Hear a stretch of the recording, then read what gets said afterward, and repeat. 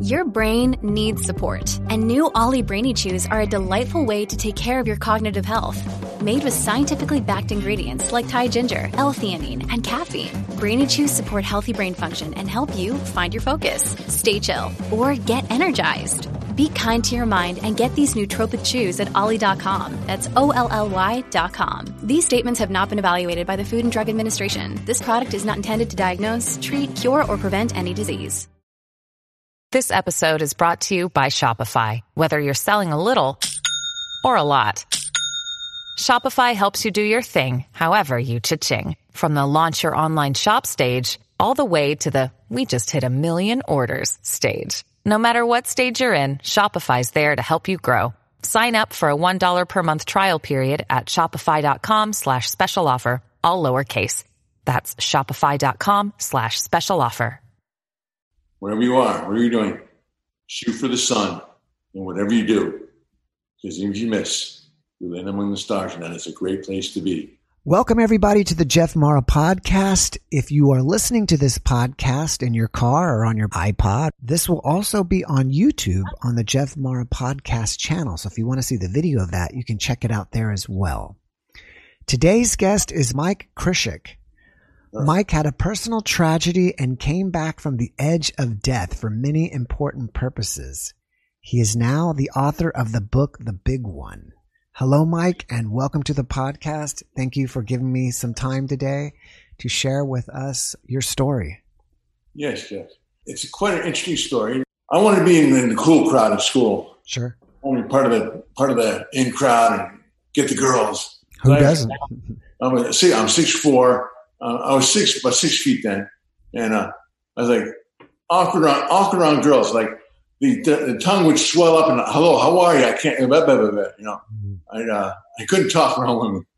And there was this one girl I had a liking for, and then I would get part of the in crowd. I see where they have all the girls. He has a party over his house. Had a refrigerator in his room. My friend Ted, and I figured I'd get into this group. Ted was a bunch of them. Ted, Jim, Dave, Barrett, and I, and Brian was another friend of mine. And I was on the baseball team because there was a baseball game that day. And I went to my classes, and after I went out and tried to get my uniform, and I knew the scout was there, but this guy was Jeff. His name was Jeff.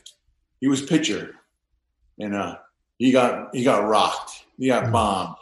Wow. And so the coach tells me to go warm up. I go, all right. I said probably fourth inning, the scout's going to leave. He's not going to watch these crazy games. So I pitched the rest of the game. I held it. It was like 12-1 when I went in there. It came back. It was 12-10. Bases loaded, 2 outs, a batter was up. I was the next one on deck to hit. And I was a pretty good hitter, too, pitcher hitter. And he struck out with the base loaded, called third strike. He was one of the coach's brown nosers. They said, oh, gosh, all right. So, the scout, but then I see the scout over there, and he's talking to Jeff. And Jeff's laughing. We lost, we got killed. And he's laughing. Uh-huh. What the hell is going on here? Excuse me for my language there. What's going on here? Uh-huh. And so the scout comes over to me and he goes, Mike, yes, sir. I go, thank you for coming to watch us lose. And he goes, I'd like to come and see you pitch a game. So you did a good job, son. He gave me his card and he was gone. Wow. And so I was like, wow. So my friends, my booze buddies, mm-hmm. and the new clan I was with, they said, well, come on, you get dressed. It was after school. It's late, and you come right up. We'll drive up to Vista, New York, over the line, get beer at night, and then you had to be over. It'd be 18 then, but up in New York, they didn't card you at all. And I was 6 feet. Other friend was 6 feet. We went in there and got the beer. They didn't question us. But anyway, so and I just got this being with these buddies. My schoolwork slipped, mm-hmm. and I had to catch up so I could graduate that year. And I was going to hand in the paperwork the next day. Wow. The guy's name was Kaplan. And I call him the crucifixion of Kaplan's economics. And he was a tough guy on me. So I was okay. So I said, well, I'll go with you guys for the ride, but I'm not going to drink. I'll help you get the beer, but I got to come right back. So I got to be home. I just got my paper done and everything. And my mom and dad are with me now. And I screwed up and they gave me a second chance to get myself back together. So they're okay. So we drove up there. We buy the booze. We get in the car. And my friend had a Triumph GT6, 2-seater hardtop. It was pumped up for speed. Mm-hmm. He peels out of the lot. Just Ted and I were in his car. And Dave and the rest of the group were in his mom's station wagon following us. So he's going down the road. I'm looking across the dial between 90 and 100. You know, the old song says, the telephone poles look like a picket fence. That's what it looked like.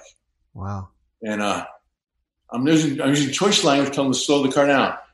He does the gears lock, hits the brakes lock. Going to skid. He's going to cross the street. There's a big pile of dirt there and a big black shadow. Well, we hit the pile of dirt. I flipped in the black shadow. And the headlight on the driver's side, the door, where it hit the black shadow was a bulldozer. They don't move. Yeah.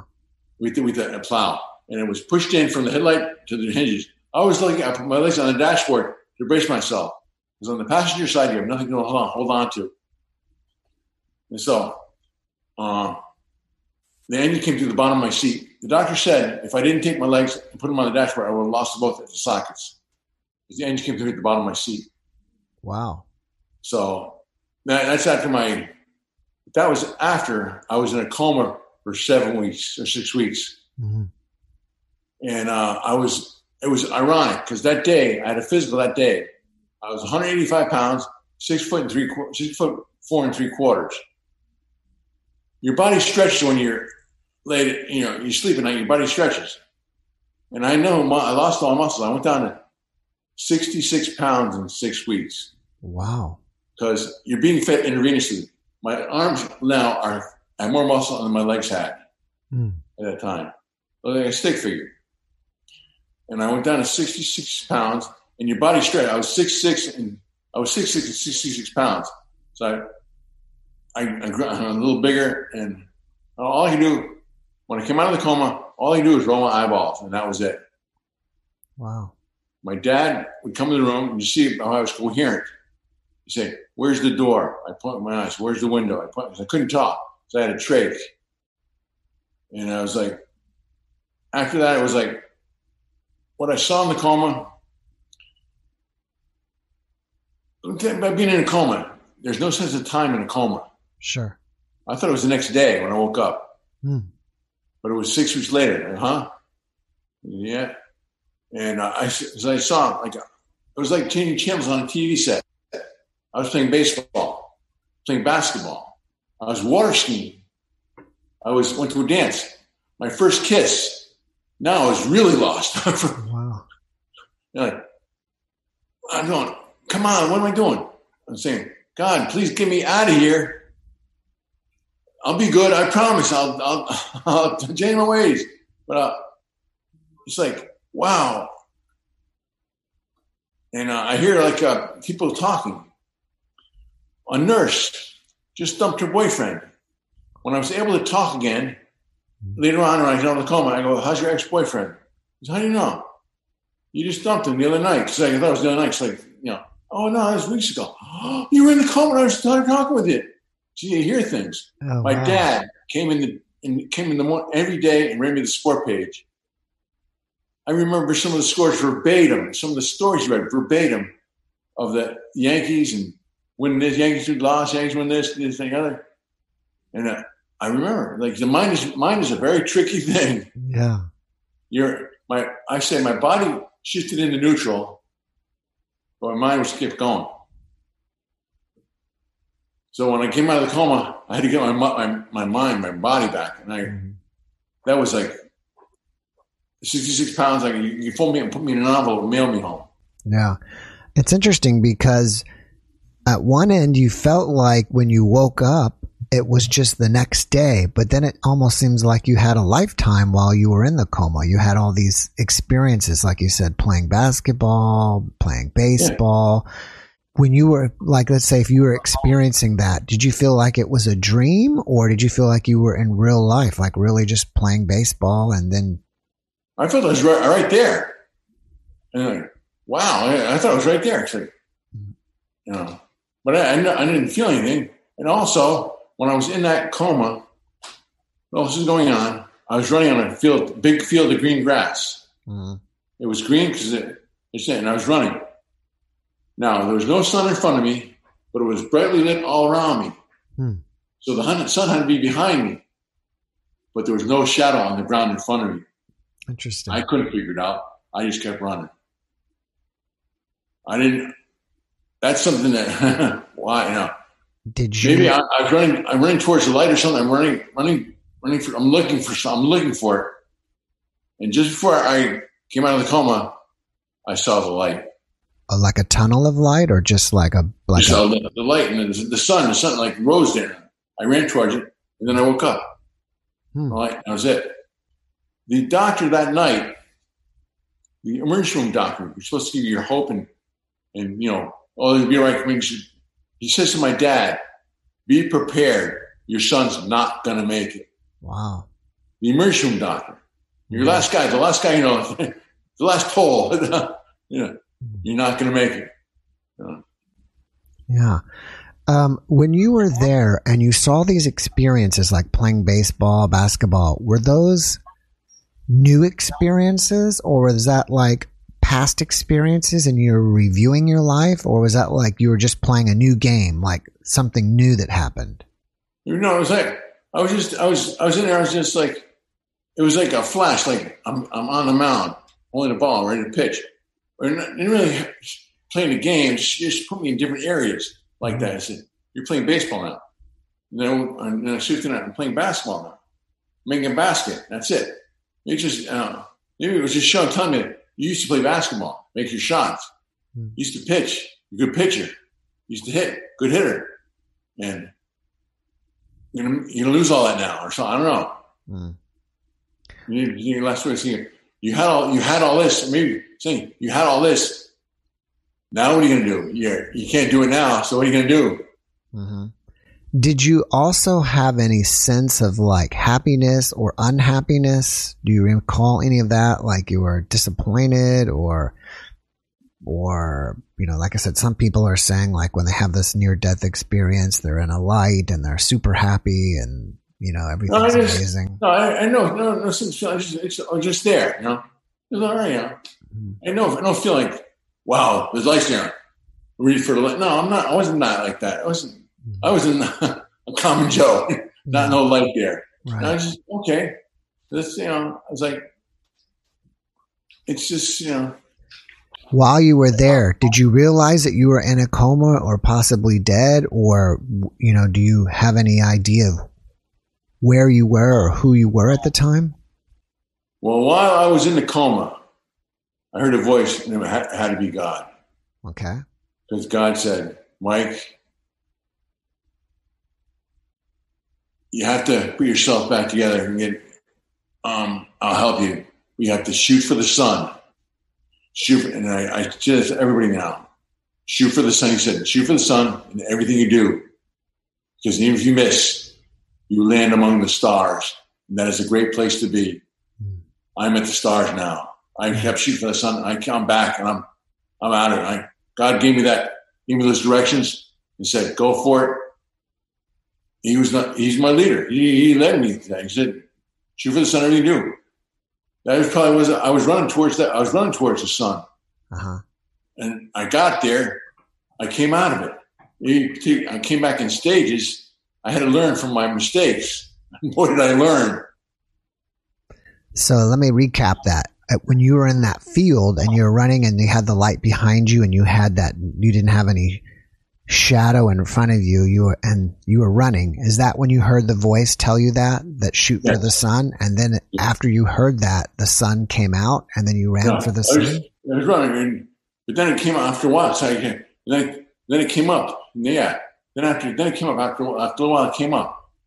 There's no sense. And then I heard it, and that phrase just skipped over in and out, over and over in my brain. Keep shooting for the sun, like shoot for the sun, shoot for the sun, shoot for the sun, go for it. And I was running, and then I don't know how long it was, but then I saw the light, and then I woke up.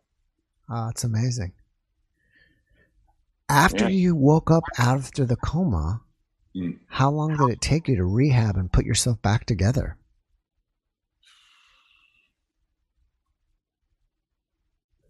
I was, they were giving me a long time, but I got better fast. I just started doing stuff.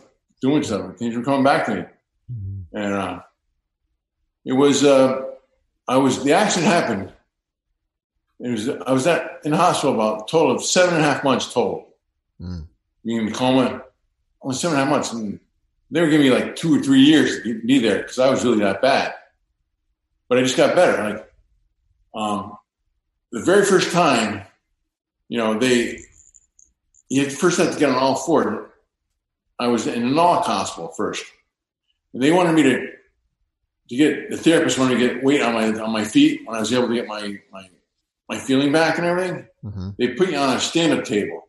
Yeah. The Frankenstein table, as I call it. Yeah. You put it in, and they elevate the table into a standing position. And I had no sense of balance either. I was scared. I was screaming. I was screaming in pain. Like, standing on your feet. You're not standing on your feet for 7 weeks, 6, 7 weeks. And then you're standing, all of a sudden, whoa, hold it, that hurts. Wow. My cords, they were tight. All my cords, they had to put plastic slats down my arms to keep when you lose your muscle, all the cords just like that. The cords in the back of your foot, pull your foot straight. And so this one, I'm right-handed. It snapped, that plastic slat there, and like that. It was like that for a long time. And like for a long time, when I first started eating again, when I went to Gaylord Hospital, that's the rehab hospital in Wallingford, Connecticut, they make you do stuff on your own, so you got to learn how to deal with it, except you have a handicap. Now work with it. And I put like plastic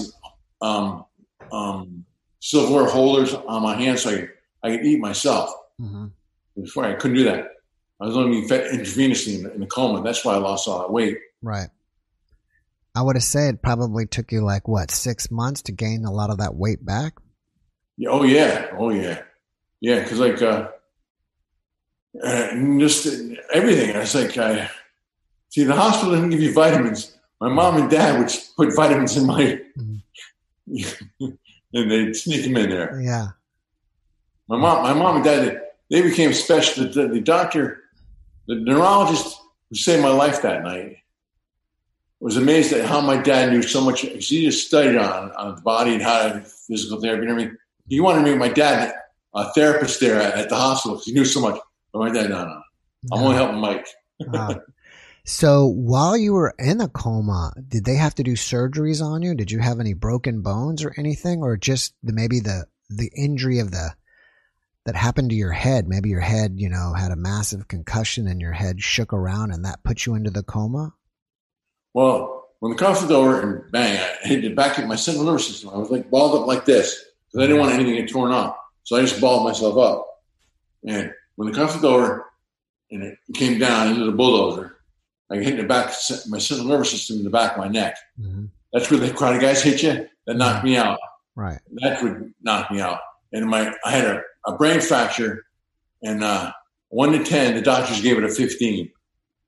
Oh, wow. That's how bad it was. Mm-hmm. And I looked like I had no plastic surgery. It all healed. It looks like, if you saw my picture after that, I don't know if there's a picture around anymore, but it looked like I got hit in the face with a hatchet, right down top of the forehead, like this, and cut my ear into 3 pieces. Mm-hmm. And they just taped it together that night. And they had it. And to relieve the pressure on the brain, because my brain on my head was swelled, if they didn't do that, my brain would come out my ear. They had to drill 2 burr holes in my skull. Right. It all healed. No plastic, no plates or anything. It all healed. I'm a good healer. I'm very happy about it. Yeah, you're a strong guy. Did you break your legs or anything? Because you said you had your legs on the dash, or break your hips? I put my feet against the dashboard to race myself and just balled myself. The only bone I broke was my collarbone. And it's about a half an inch out of place. The doctor said at the time, if you don't have to pitch any baseball games, don't touch it. What you went through, I wouldn't touch anything. Said, okay, Doc, I'll go here. I'll go here on this one. What about the driver? What happened to him? Okay, he got cuts and scratches. That's it. He was out of the hospital about a week, 2 weeks. And my book, this person that's reading it, she got chapter 4. She goes, I heard about that guy, your friend Ted. Do you still see him? You still talk to him? I said, read the book. Because in the book tells what happens to him. I go, because Ted, my first week home from Gaylord Hospital, I went to Knoll Hospital to Gaylord Hospital. And 3 weeks before you discharge from Gaylord, they let you come home on weekends. And you come back for therapy Monday through Friday. The first week at home, I saw him that day, that Friday, that day I saw him. That night, he died in a house fire. Oh, wow. He went out that night drinking. Came home, put a steak in the oven. It was an old house, and it caught fire, went up like a tinderbox. Wow. And I still can't explain, maybe the wrong guy got in the accident. I don't know. Maybe that was there to tell me something, but I don't know what happened. Life's a lot of different doors in life. Yeah, it's very mysterious. Yes. Do you feel like you've gained any abilities from this? Like anything that you weren't able to do before the accident? I have patience. Patience now. I don't jump at things anymore. Like I see things going on. I see it. I give it a second chance. That's it. And I give people second chances and stuff. And I look for second chances. Like, don't burn the bridge. Wait till you cross the bridge.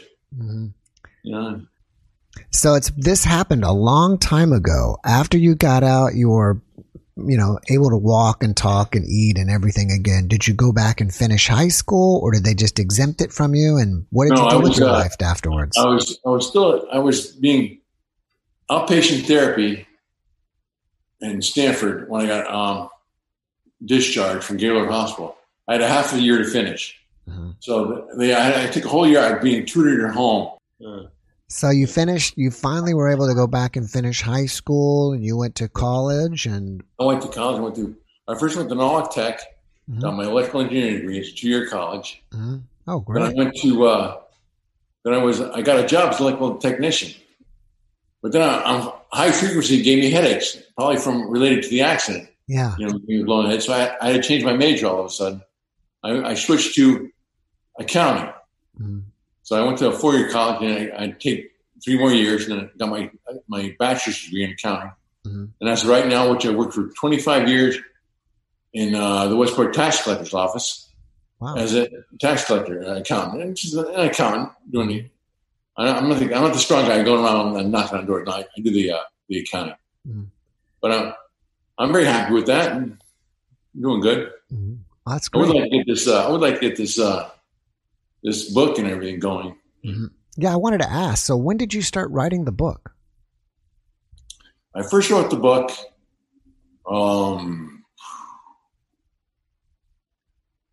about 25 years ago.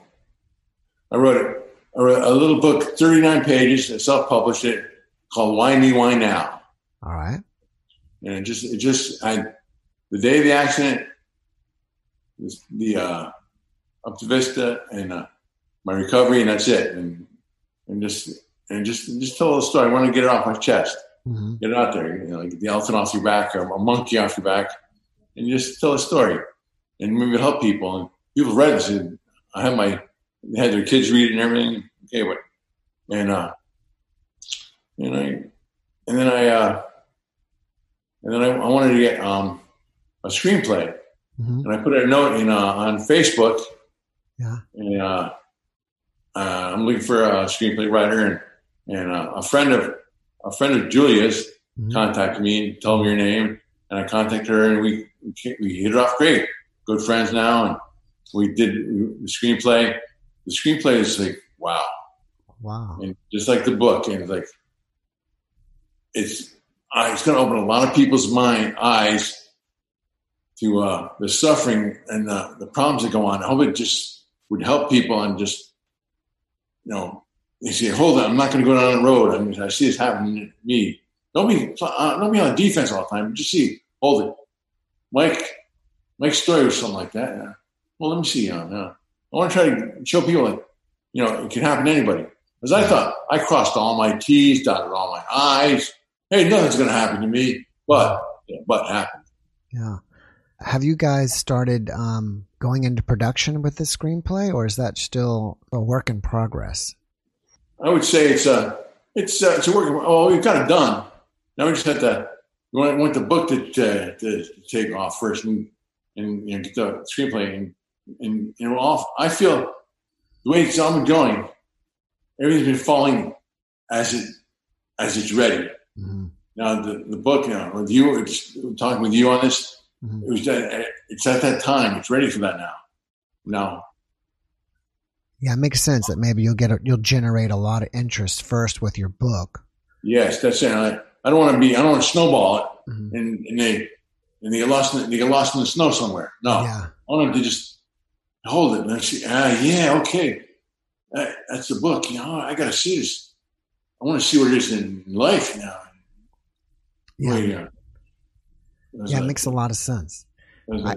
I had an author once a guest that he had written like 20 something books, and he told me writing books is easy, but marketing the book is much harder than actually writing the book. Have you found that to be true? Yes. Have you been going on a lot of podcast interviews? I just started,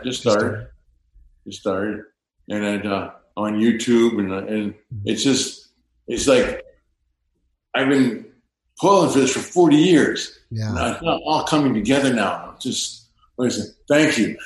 It's like it's all coming together. It's like it's time now. Mm-hmm. It's the time for the big one.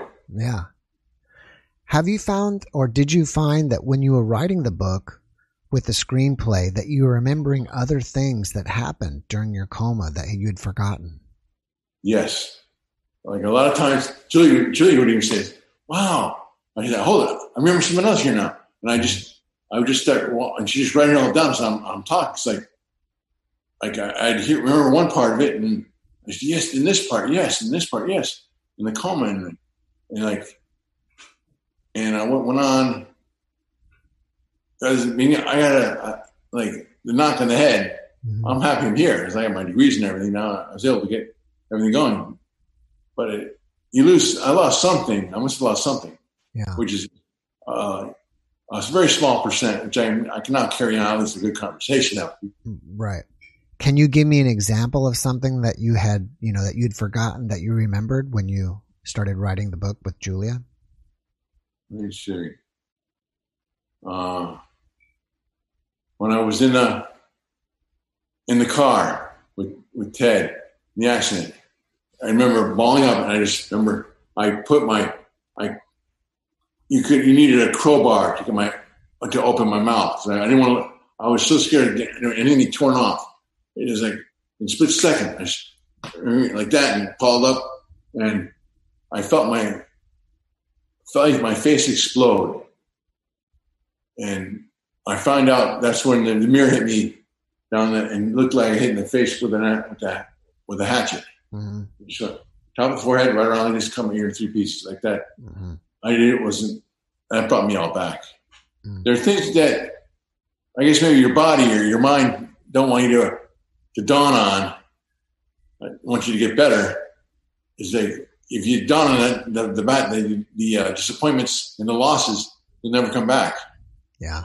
I took what I had left, put it into a basket, and I had built myself, my body, everything back. So I had to build everything back. I was like 66 pounds, and I had to build everything back. I lost all my muscles. I had to say goodbye to my baseball career. Yeah. bouncing and like, so I wrote songs. Mm-hmm. I wrote a song, The Big One, and that's on my website, shootforthesun.com. Okay. It's got I've written a play. I co-wrote a play. I Don't See My Shadow, and the guy who plays me as a teenager, my daughters call him a mini me because he looks just like me. Oh. Yeah. I said, oh, well, okay. But it's got 3 songs. It's got a little videos on there relating to the accident and relating to my recovery. Mm-hmm. And it's like Tom and Julie helped me with that. They were big help. I'm just happy. Like everything is right. Like it was time for me to get going. So you meet the right people, the experts, because I couldn't have thought how to do that. Yeah. Like, yeah, exactly. So got it straight to me saying, this is where you go now. And it was right in their direction. And it keeps coming up to this. And it's great. I'm really happy. Is the book already out for sale? And if so, where do we find it? Like, is it on Amazon or? It's on Amazon. Mm-hmm. It's on Barnes & Noble. Okay. It's also on my website. shootforthesun.com. Shootforthesun.com. All right. Do you have a Facebook page that people can find out more about it as well? Yes. Is that also Shoot for the Sun? Shoot for the Sun, yes. And I believe you said you had a YouTube channel. Is that correct? I don't have a channel, but I'm on YouTube. Okay. I'm on YouTube. I was interviewed before by Tricia Barker. Yeah, Patricia Barker. And that's on YouTube now. And that was very good. She's a very nice person. Are you considering creating a YouTube channel? Yes. Yes. That's a good idea. I recommend that. I want to help people because what I went through, what I had, over 98% of the people who had what I had, their next step is the graveyard. Yeah. They make that the graveyard. Right. There's nothing else. Over 98%. On 1 point, minuscule percent who were a survivor. Right. And I was a survivor. So I was put here for a purpose. I want a purpose. My purpose is to help people out. Yeah, I think it's great. After your experience, do you fear death now, or you do, or you don't? As I say, it's a part of life. Yeah. If it's my time to go, God will take me. But God didn't want me yet. No, Mike, you got something else to do here. Right. Maybe it's just I thought maybe it was just to write that book or just to get it going, but he wants to do more now. He wants to get the story out there and show people. There's a lot of crap going on in the world right now. Have a positive effect on people, showing that positive things happen. Do you have any message for the people? Like, is there something that you, besides helping people, do you have a message that you want to get out to the people? Yes. This is what I live by. I tell everybody this. And they look, whatever you're doing, wherever you are, whatever you're doing, shoot for the sun in whatever you do. Because even if you miss, you land among the stars, and that is a great place to be. Yeah, I love that. I really love that. Thank you. Yeah, I think it's great. I mean, that's something like you kind of want to write and put up on your wall, just to always remember that.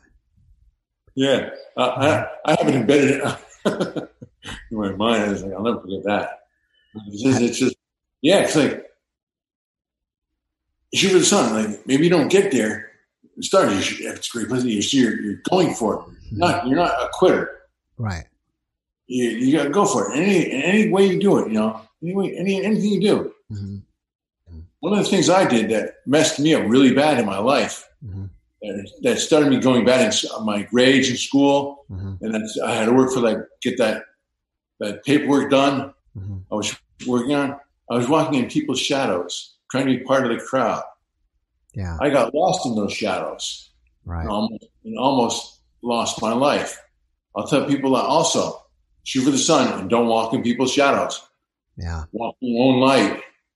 Yeah, shine your light on other people who are in shadows. Shine it. Yeah. Hey, you want to take it? Come on. I'm going to shine. Yeah, I really like that a lot. As you said that, I was thinking that, and then you said exactly what I was thinking. No, We're having telepathy here. no, really. All right, Mike. Well, it has been a pleasure speaking to you today. You are a really awesome guy. I enjoyed our conversation. I wish you massive success, not only with the book, but with the screenplay. I hope it turns into a big time movie. Maybe you can get Brad Pitt to play you. You never know. Never know. And yeah, I really wish you the best. Yeah. Thank you, Jeff. Thank you, and Good talking with you. thank you. I just thank you for this opportunity. Thank you. Get my story out. Yes, I appreciate it, and I appreciate you. Thank you, and have a great weekend. You too. Take care. Bye-bye.